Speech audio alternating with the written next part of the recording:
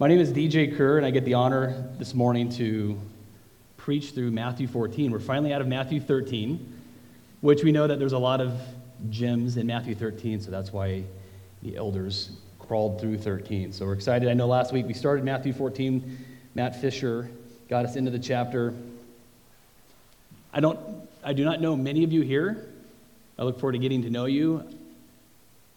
They've invited me with a blessing to be able to come up here and teach amongst the many men of elders that have been up here this summer. It's been a joy to me to see some men of our church come up here and teach, to see God use their gifts of teaching as well as the other gifts that they have to bring God's word to us, and I'm blessed to be a part of that this morning. Just a quick recap through Matthew 13 through Matthew 14. Jesus has been on mission, teaching of the kingdom of God. We're aware that he's been using parables as a means to bring the truth of the kingdom. Jesus was also kicked out of his hometown. Has anyone ever felt like they've been kicked out of their hometown? So at the end of Matthew 13, we saw that Jesus was not welcome there anymore. And shortly after that, Jesus' cousin, John, is martyred. And Jesus was informed by John's disciples of this martyrdom.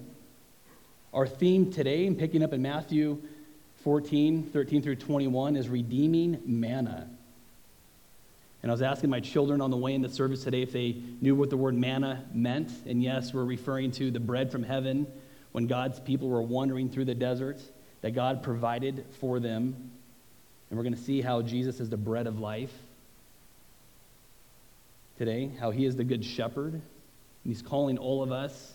Today's the Sabbath day to lie down in the green grass. There's different seasons that he's calling us to lie down in green grass. I don't know about you guys, but there are many times where I'm not willing to lie down in that green grass. Or once I do, I'm getting up pretty quickly, not getting the fullness of what our good shepherd has to offer. We also see that God is our ultimate provider and that we have an invitation to participate in his abundance. There's God's sovereignty in everything, and there's also our responsibility. We're going to see an example of that today.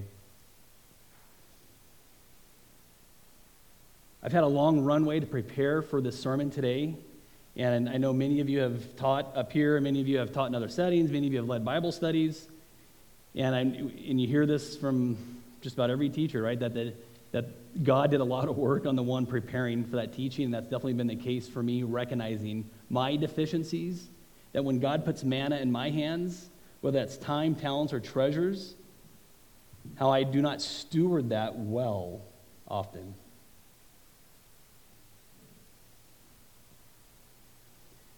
So the heart of the matter today is redeeming manna to reignite a passion for God through generosity to the nations.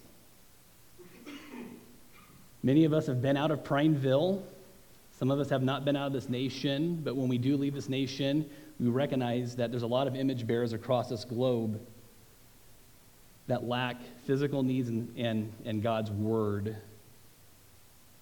So this abundance, I think, speaks much to us about being a distribution center versus a storehouse.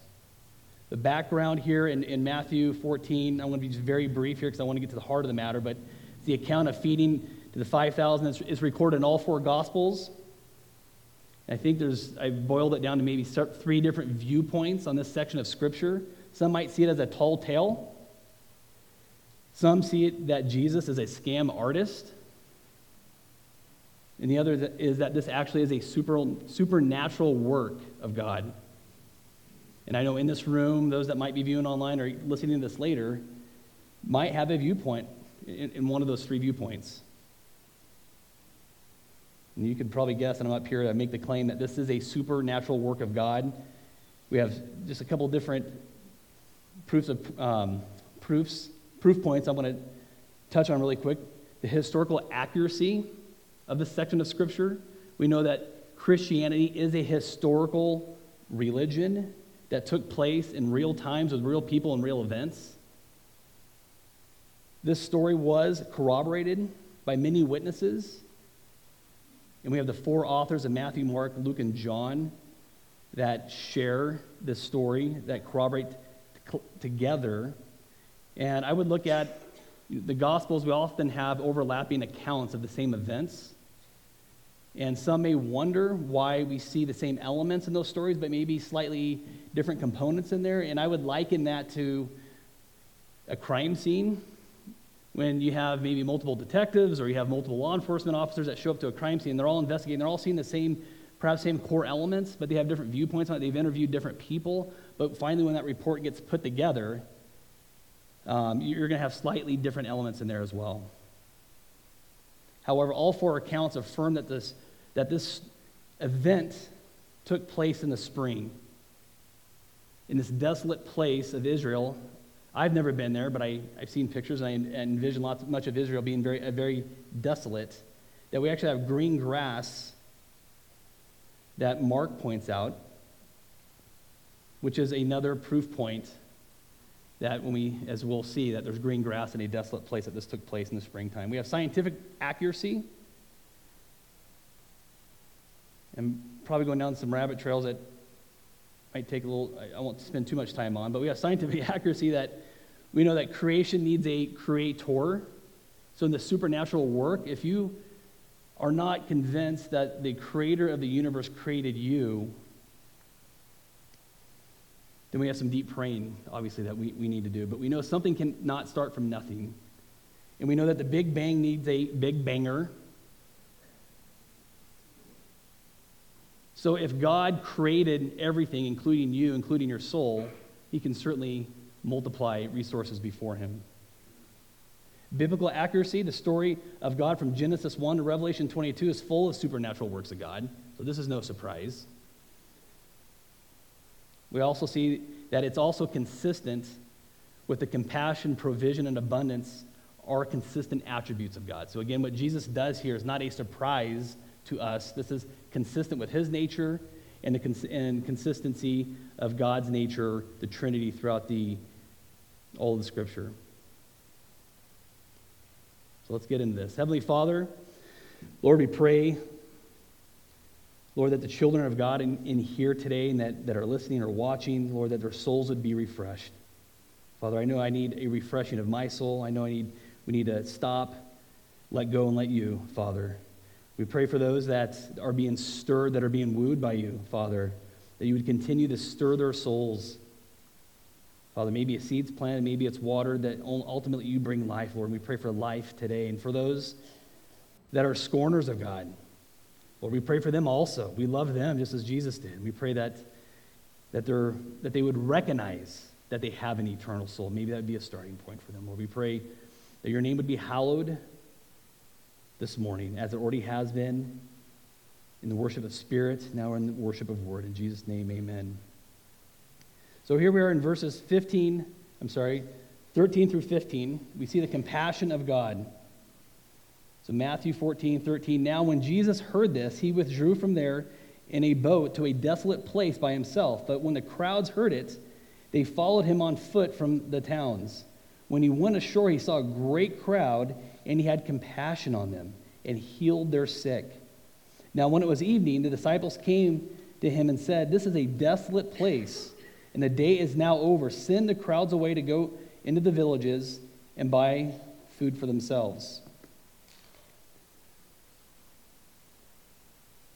So we have seen Jesus face set like flint on mission, gets kicked out of his hometown, cousins martyred.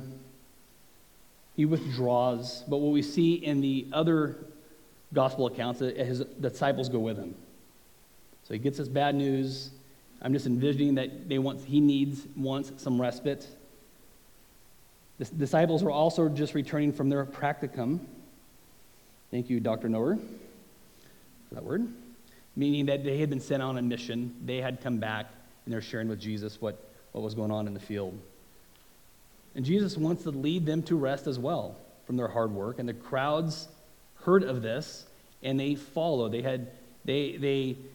had to travel a distance as they heard that Jesus was going to a certain place. We see that Jesus ministered to them, spoke of the kingdom, healed the sick. The disciples then instruct Jesus to send the crowds away to get food? So how does this inform us a little bit about our nature as image bearers? What does this tell us about man, woman? The death of John very much underscores Jesus' humanity. I've been fortunate enough up to my 45 and a half years old. Thank you, Ed. And I have not, fortunately at this point, experienced the death of someone that's close and dear to me. I know that it's around the corner.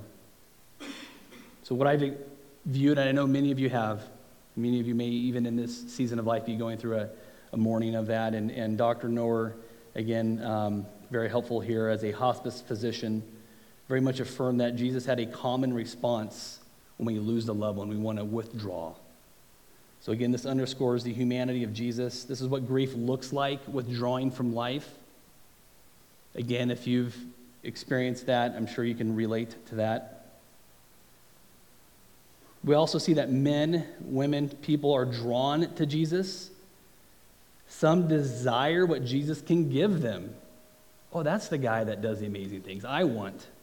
So I'm going to go see if I can get. Some like the moral teachings of Jesus. I have itchy ears, right?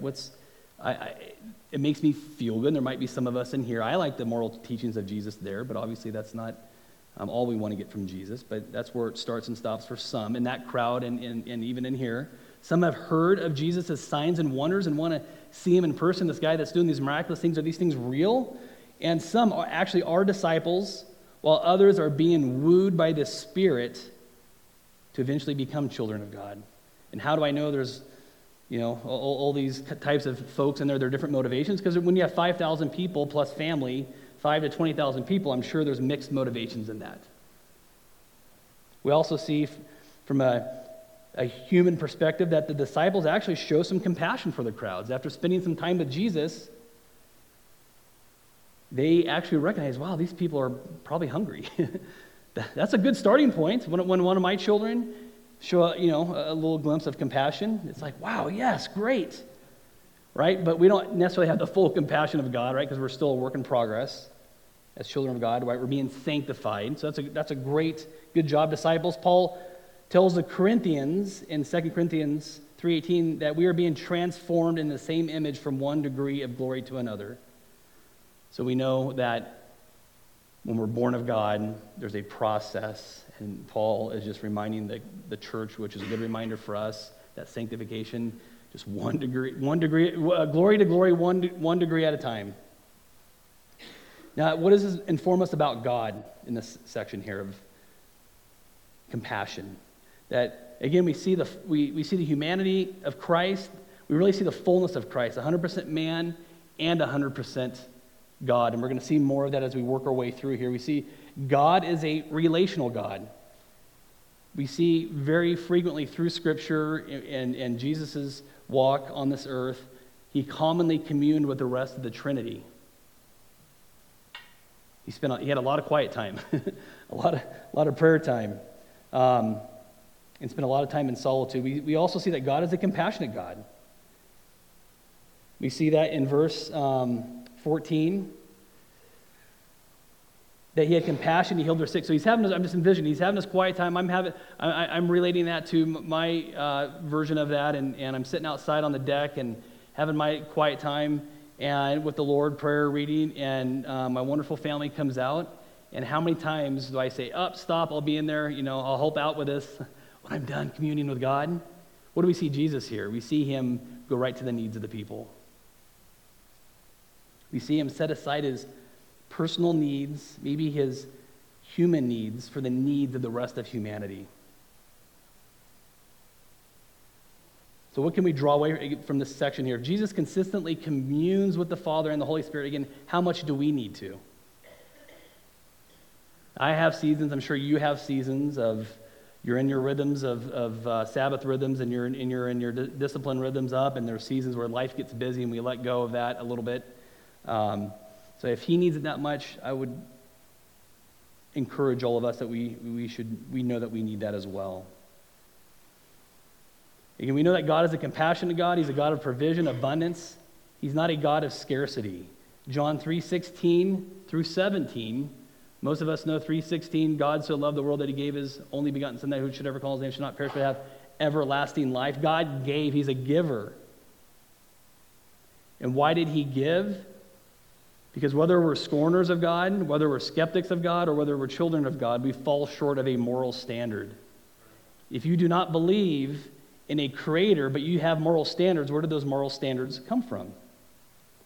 And those in here that are saved by the grace of God still are sinners. The only difference is they've recognized that they're not the God of the universe, that the creator is. They've given him his crown back and have repented that they've violated those moral standards, and that recognizing that his son paid the price for your sins and those that would call on the name of Jesus to not have to pay the penalty of our sins. We all believe in some kind of moral standards.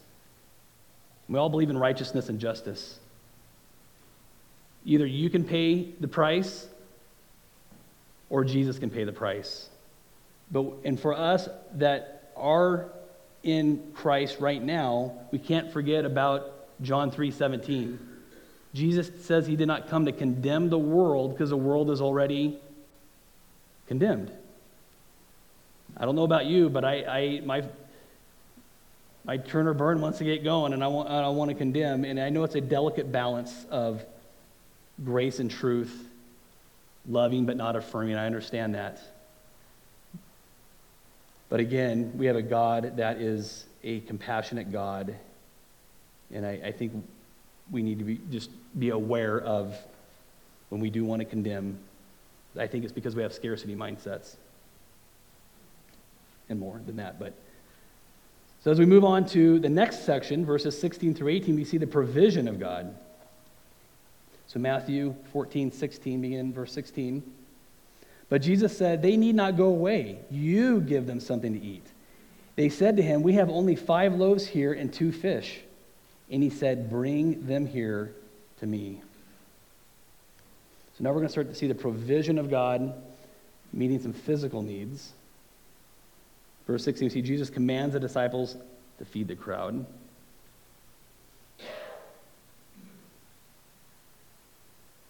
I am guilty of some poor hospitality sometimes, and that is, hey, we're going to have a family over, or we're going to host this, and I'm asking my wife, who that's a gift of hers, is hospitality, and going above and beyond in the beginning and preparing on the back, and I'm like, all right, how can we narrow this down?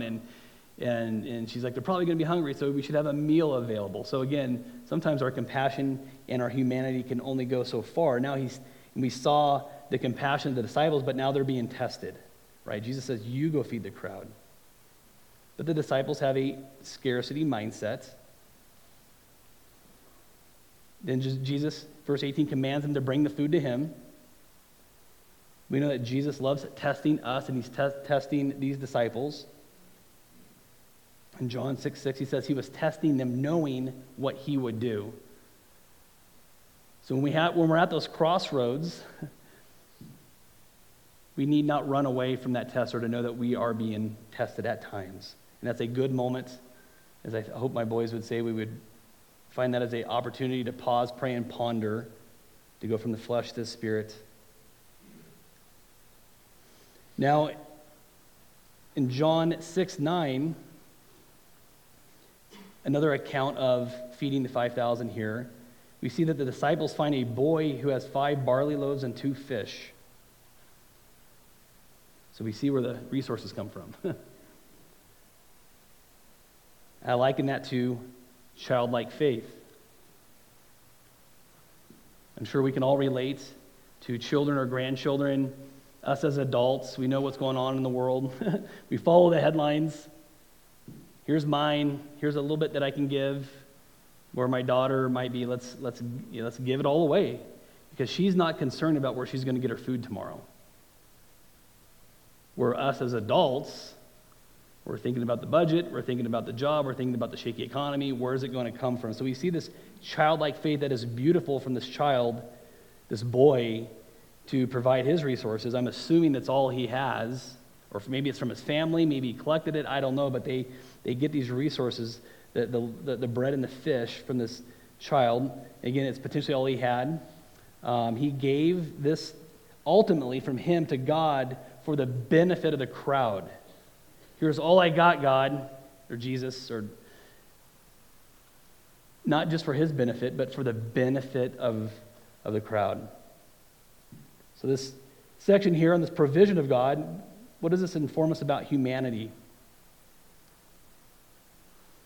We know that from our own experiences and observations that man can be obedient to God when Jesus is the object of our faith and when we're spirit-filled. So I know in those moments or seasons when my wife Brenda is sharing with me that we're going to be hosting, and if I'm more spirit-filled, that's a joy to me. If I'm more in the flesh, it is more of a, okay, here's the list that I need to do to get things done, but not out of the right heart.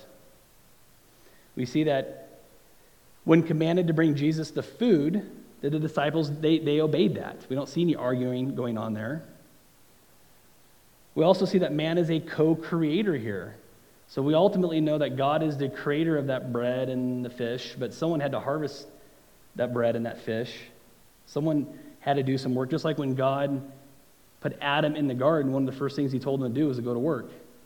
Work is not part of the curse, as the thief wants us to believe, which we'll get to later.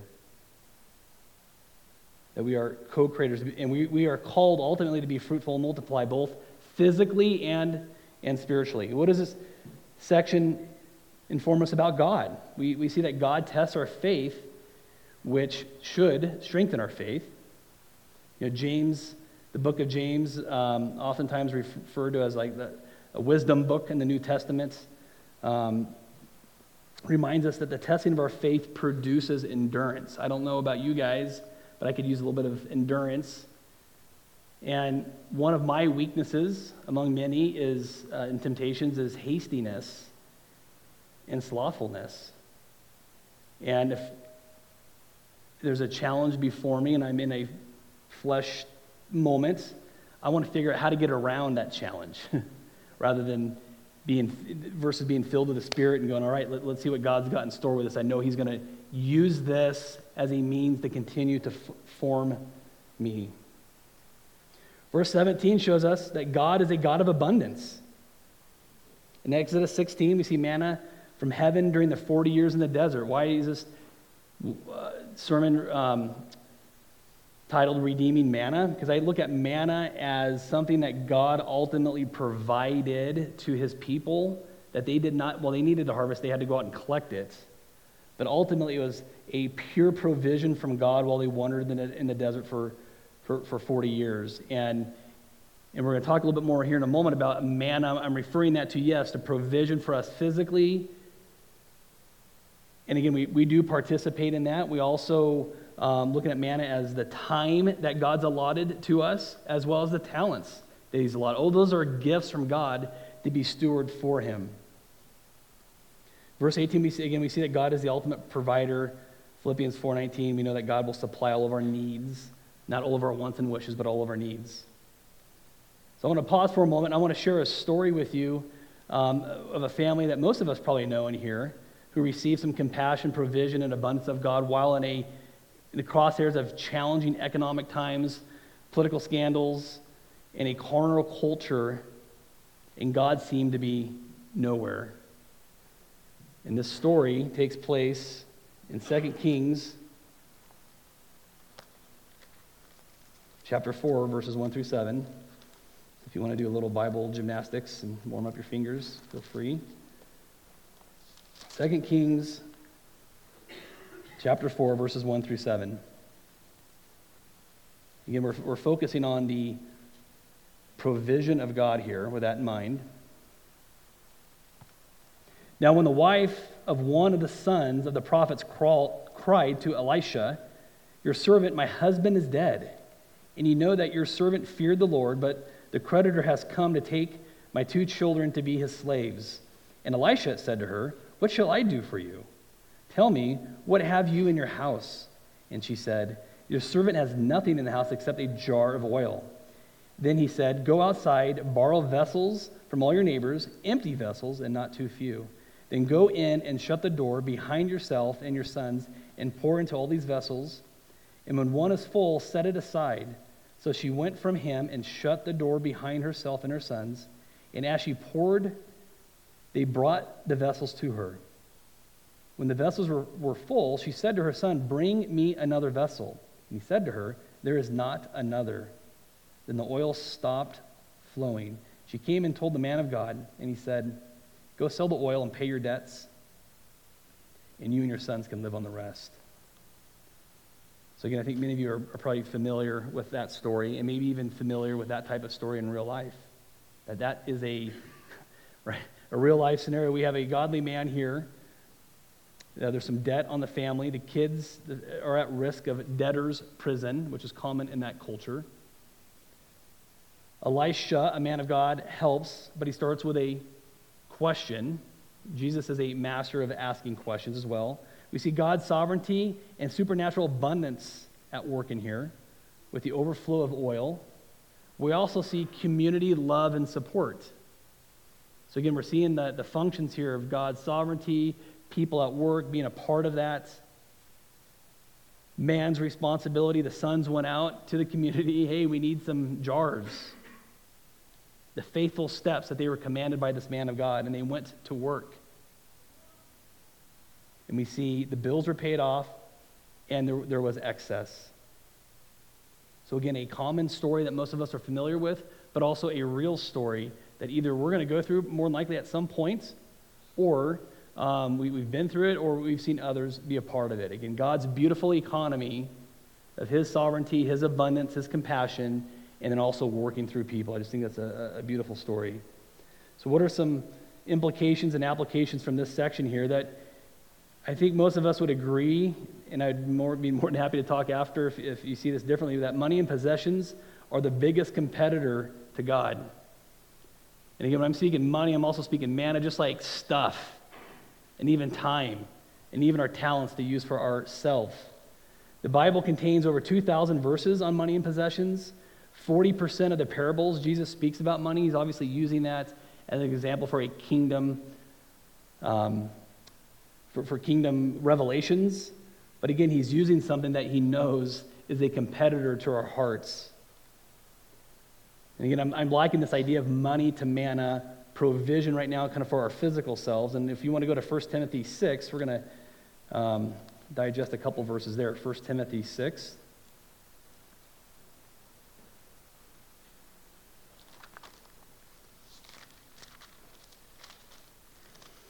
And many of you have probably heard, I want to test us here, is money the root of all evil?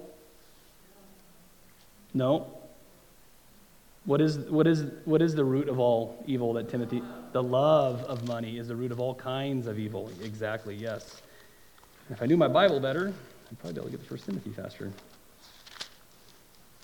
So, here we go. So 1 Timothy 6, there's several sections in here. So again, 1 Timothy 6:10, for the love of money is the root of all kinds of evil. We know that money is also it's a tool, it's a test, and as well as it's a testimony.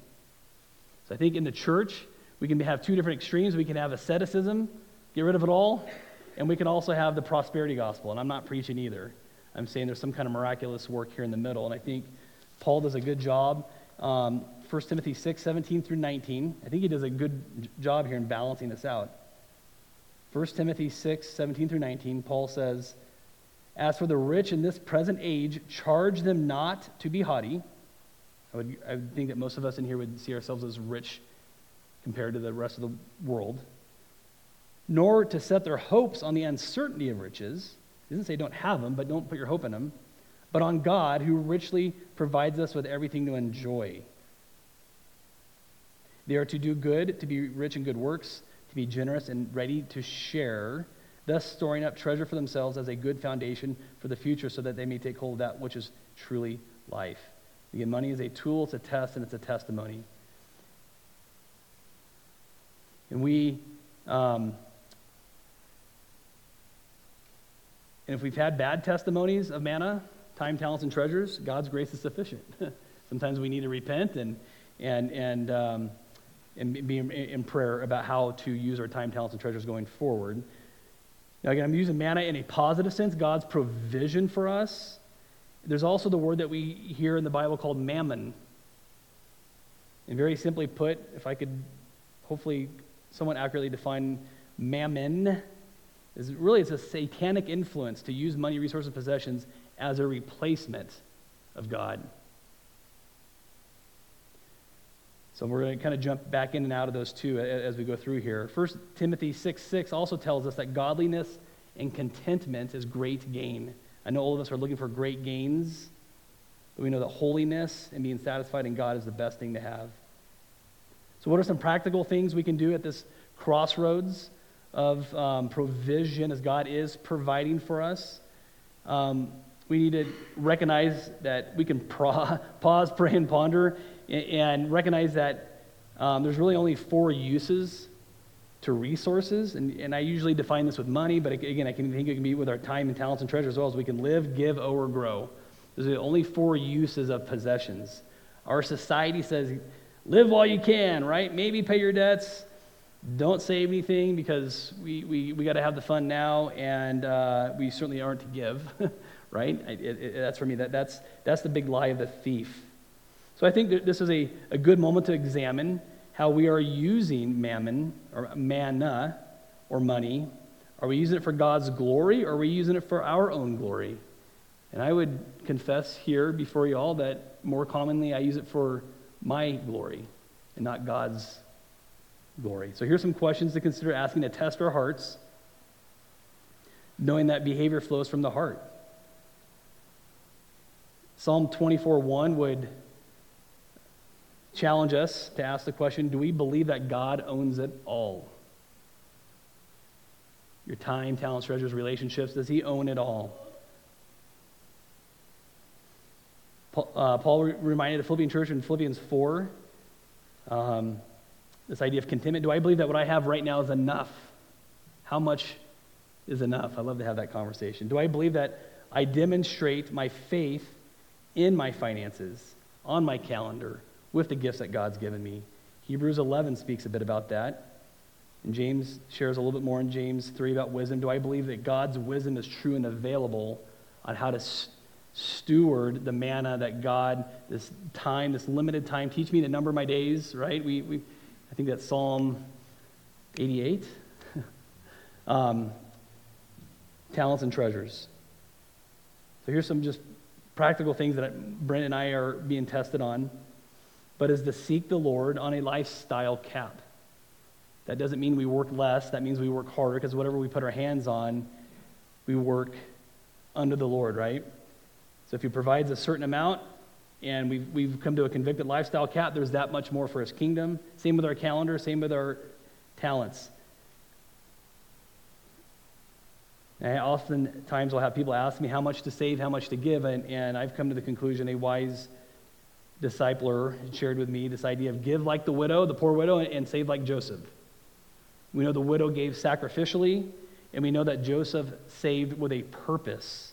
And again, that purpose was not just for him or even the nation of Egypt, it was for their neighbors as well as when the famine came. Okay, we're going to move on to the last section here, verses 19 through 21. We're going to get a little bit more into this idea of the abundance of God. So back to Matthew 14, 19 through 21. Then he ordered the crowds to sit down on the grass, and taking the 5 loaves and 2 fish, he looked up to heaven and said a blessing. Then he broke the loaves and gave them to the disciples, and the disciples gave them to the crowds, and they all ate and were satisfied.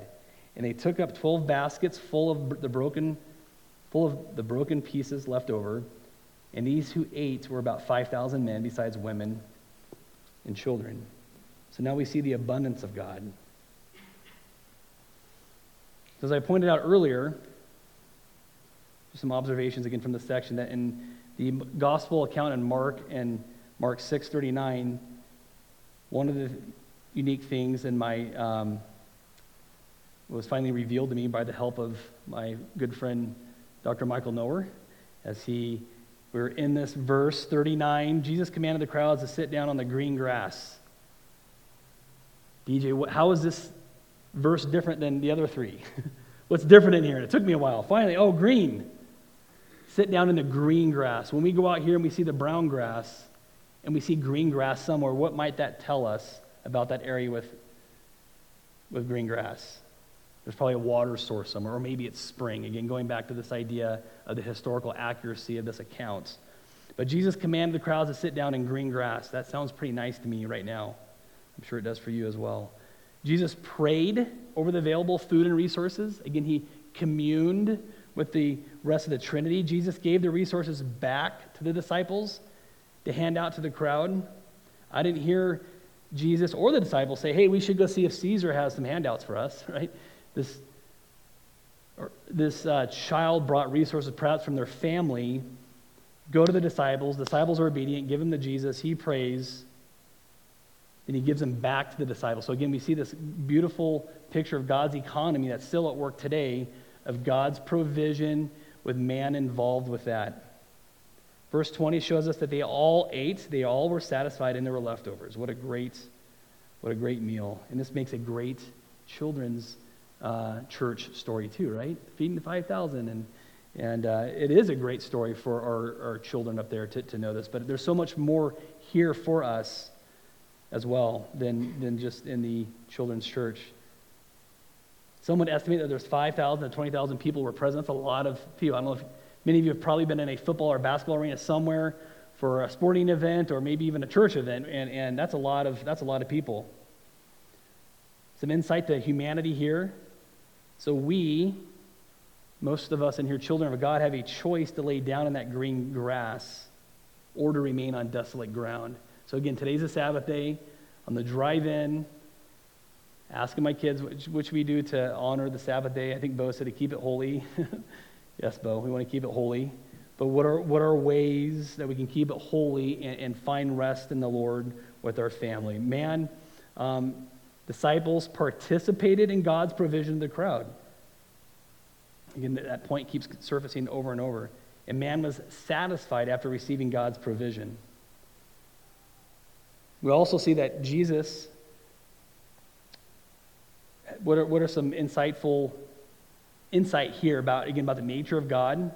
We see that Jesus is the good shepherd. And the shepherd is mentioned over 40 times in the Bible.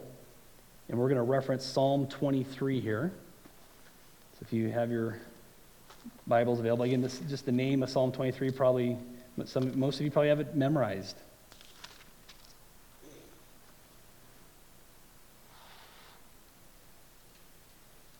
We see that in Psalm 23, 1 through 3, the Lord is my shepherd, I shall not want. The Lord is my shepherd, I shall not want. He makes me lie down in green pastures. He leads me beside still waters. He restores my soul. He leads me in the paths of righteousness for his name's sake. He is our good shepherd that desires us to be with him and to lie down in the green grass and say, hey, it's okay. The loss of that loved one, yes, grieving is natural. Withdrawing is natural. We're not supposed to experience death. It's natural. Still waters for now. We know those waters change later on in the story that we're not going to get to today. But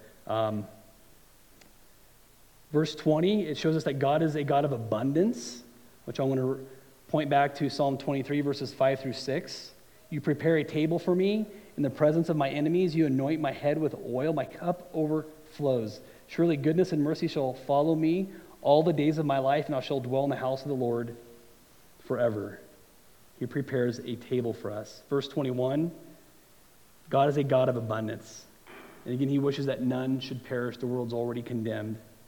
And in verse 4 of Psalm 23, the psalmist David says, even though I walk through the valley of the shadow of death, I will fear no evil, for you are with me, your rod and your staff, they comfort me. And some of us either have just gotten out of or going into or in or will be going into a season of walking through a valley of the shadow of death. And we can either have the object of our faith on our toes, on the world headlines, or on Jesus. He's there with us. He commands us to lie down in the green grass at times. It's our choice to lie down in there. So as a illustration, I'll give an example here of this idea of lying down in green grass, or good shepherd calling us into that. Here a week or two ago, our family was up at Walton Lake, and that's one of my favorite places to go and be in God's creation. Some of our kids were with me, and they were fishing, and I was in my little solitude time and praying and reading through these verses and preparing for this, and it was just a great moment of time with the Lord, and Brenda, and maybe she was coming up by herself later, but nonetheless, she was coming up. I was giving my burdens to the Lord, and it was just a beautiful thing, and just in a moment of like in the green grass. And then Brenda arrived that day, my wife, joyfully, and she blessed us with some hard-prepared meals for the family. But here's the key there. Here's the key I want to share with you, and hopefully there's something here for you to reflect upon as well, that rather than staying on the green grass, I stood up, took my burdens of the world back, and then rather than sharing the beautiful fruit of the Spirit with my family, I poked them with thorns and thistles of the flesh. We can sit down in the green grass. We can stay in the green grass. We can get up. I should have invited them into the green grass with me. But something triggered of solitude, someone coming in from the outside just wanting to bless us, and all of a sudden I start thinking about the world and work, but praise God for his grace and mercy and peacemaking. But just be thinking about when we're in that green grass, we should be inviting people into that with us rather than maybe just getting up and not sharing that time with them. So some implications and applications here before we conclude the matter. We're going to go over to John 10. John 10 through 11. John 10 through 11. The thief comes only to steal and kill and destroy. I came that they may have life and have it abundantly. I am the good shepherd. The good shepherd lays down his life for the sheep. Again, we see this idea in here of Jesus proclaiming him being the good shepherd and the abundance of it. What are some ways that we can receive more of that abundance from our good shepherd? And a conviction that came onto me, and maybe some of you are feeling it as well, is recognizing that I know God owns it all. I know I need to give it all to him because it's already his. And I think the hardest thing for me to think of giving to God is not just money and possessions, but his relationships. It's family. However, what we see is when that youth and the disciples were a part of that gave the only resources to Jesus, we saw not only did those disciples and that child benefit from that, but the rest of the community did as well. And we know that when we love God with all we have, before we go to our spouse, we have more to offer to our spouse, right? Versus going to our spouse, then going to God. I'm only going to poke her with thorns and thistles. So give it all to God, whether it's money, possessions, family, work, ministry, identity. We're having an identity crisis in our culture, if anyone's noticed. We need to lie down in God's green grass when he commands us to. I don't know that we're always supposed to be in the green grass. There are times where we need to roll up our sleeves and be out working in the desolate places where everyone else is, right? So observing the Sabbath, creating Sabbath rhythms in your life over a week, quarters, a year. I look at sleep now, finally, as a Sabbath rhythm. Thank you, Lord. I get to go to bed. And you're working and I'm not. John 10, verse 11, we see life can be scarce. I'm on the right verse here. Actually, I think I got it backwards. I think it's 10:10 here in regards to the thief came to steal, kill, and destroy. Verse 10:10 here. This idea of scarcity, that our culture, the world, is letting us know that chasing the American dream is where life is at. Maybe some of you experience that. That's a big lie. Mammon tries to convince us to get ours while we can and to remain as owner of our stuff. There's lots of stuff I want to hold on to. And again, I think that ownership is not just physically, but it's a heart posture, right? It's open hands. Lord, there's a need here of a brother or sister, a family, a ministry need. Okay, yep, you've provided these resources. Okay, you want me to consider releasing this for that. Okay, that's what it's here for. So it doesn't necessarily mean, again, asceticism, just get rid of it all. Someone's got to maintain and steward that for something. So remaining as owner only glorifies itself rather than God. Remaining as owner, our neighbor remains in need, and remaining as owner, it curses ourselves and those who depend upon us. I don't know if anyone in here has ever made a bad financial decision, but it does not just impact us, ourselves. It impacts our family and maybe our extended family, maybe community. So in summary here of Matthew 14, 13 through 21, we see that Jesus is the good shepherd. We see that he has infinite compassion and not condemnation. And that has been a revelation for me in the last year or two or so of we can love those that wear their sin on their sleeve. It does not mean that we are agreeing with them. It does not mean that we're affirming their immorality. I think the difference between some of our culture today that is wearing their sin on their sleeve versus us is they're at least being honest and we're not sometimes, including myself.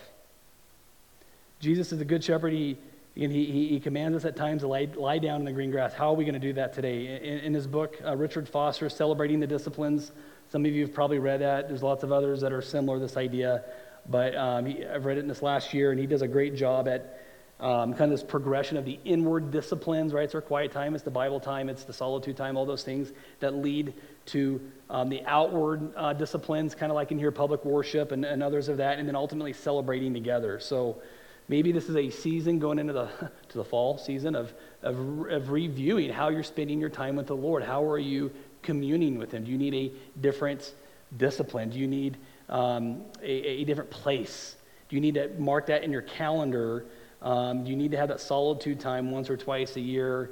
And the answer is yes, yes, and yes. Seek the Lord on that for yourself and talk to an elder about how they can shepherd you through that as well. Give all of God's manna back to him. God owns it all. Learn contentment and depend upon the Holy Spirit. Seek the Lord on the use of the other 90% of your calendar and checkbook. Because again, we allocate 10% of our calendar to the church and to a community group, and what are we doing with that other 90%? And working can be a form of worship as well, right? We can be that light and salt, putting our hands on work as a form of loving our neighbor. So some of it I think is also a heart posture. Be a distribution center of manna, again, time, talents, and treasures rather than a storehouse. As we've seen here in this account, we see God's sovereignty in this. We also see man's responsibility. God is directing this. He's inviting men and women to participate with him.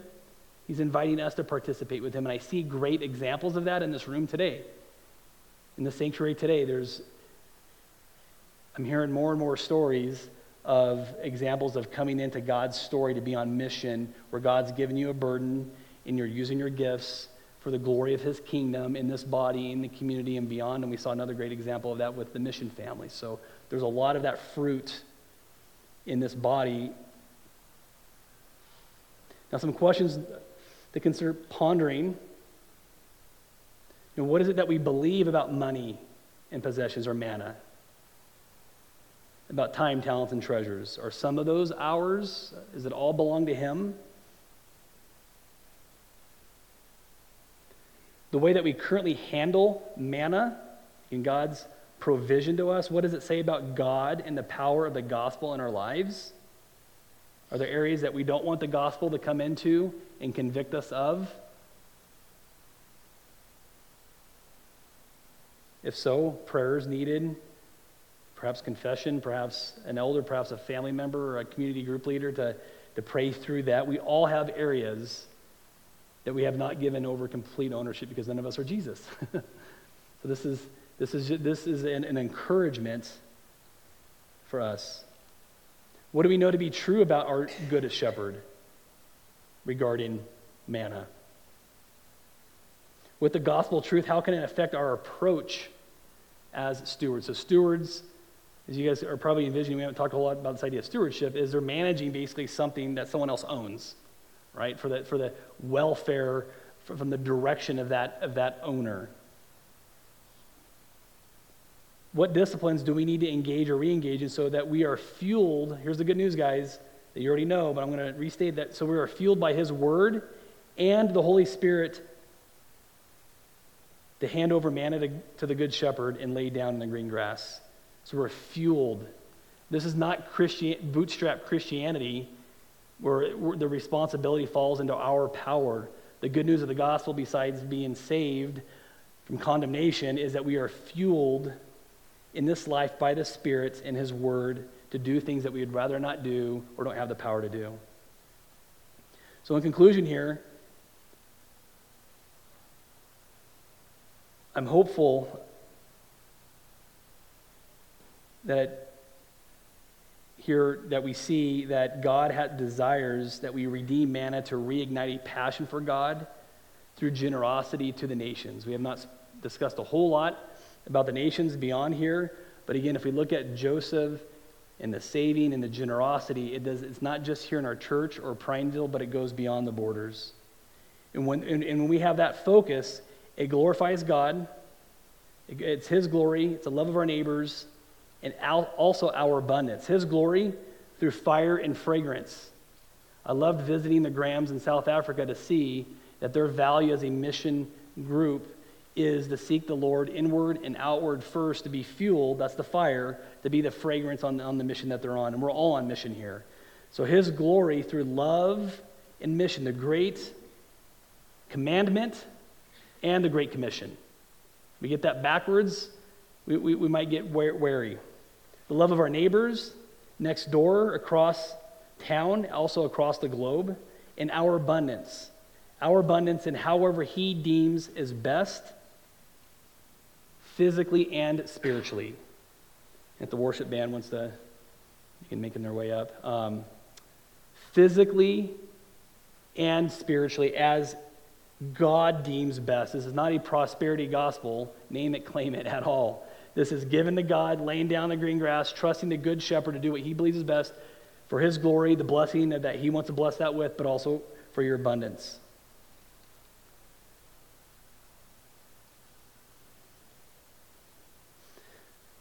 Father, we, Lord, humbly come back before you, Lord, here this morning. And Lord, I pray that whatever was not of you, Lord, that you would burn in the minds of those that are listening. Whatever is of you, Lord, I pray that it would be refreshing to their souls. Father, for the children of God, for those that are being wooed to you, Lord, I pray that it would stir their soul more. And those that are more of a scorner of you, Lord, I pray that it would disturb them a bit to start asking questions.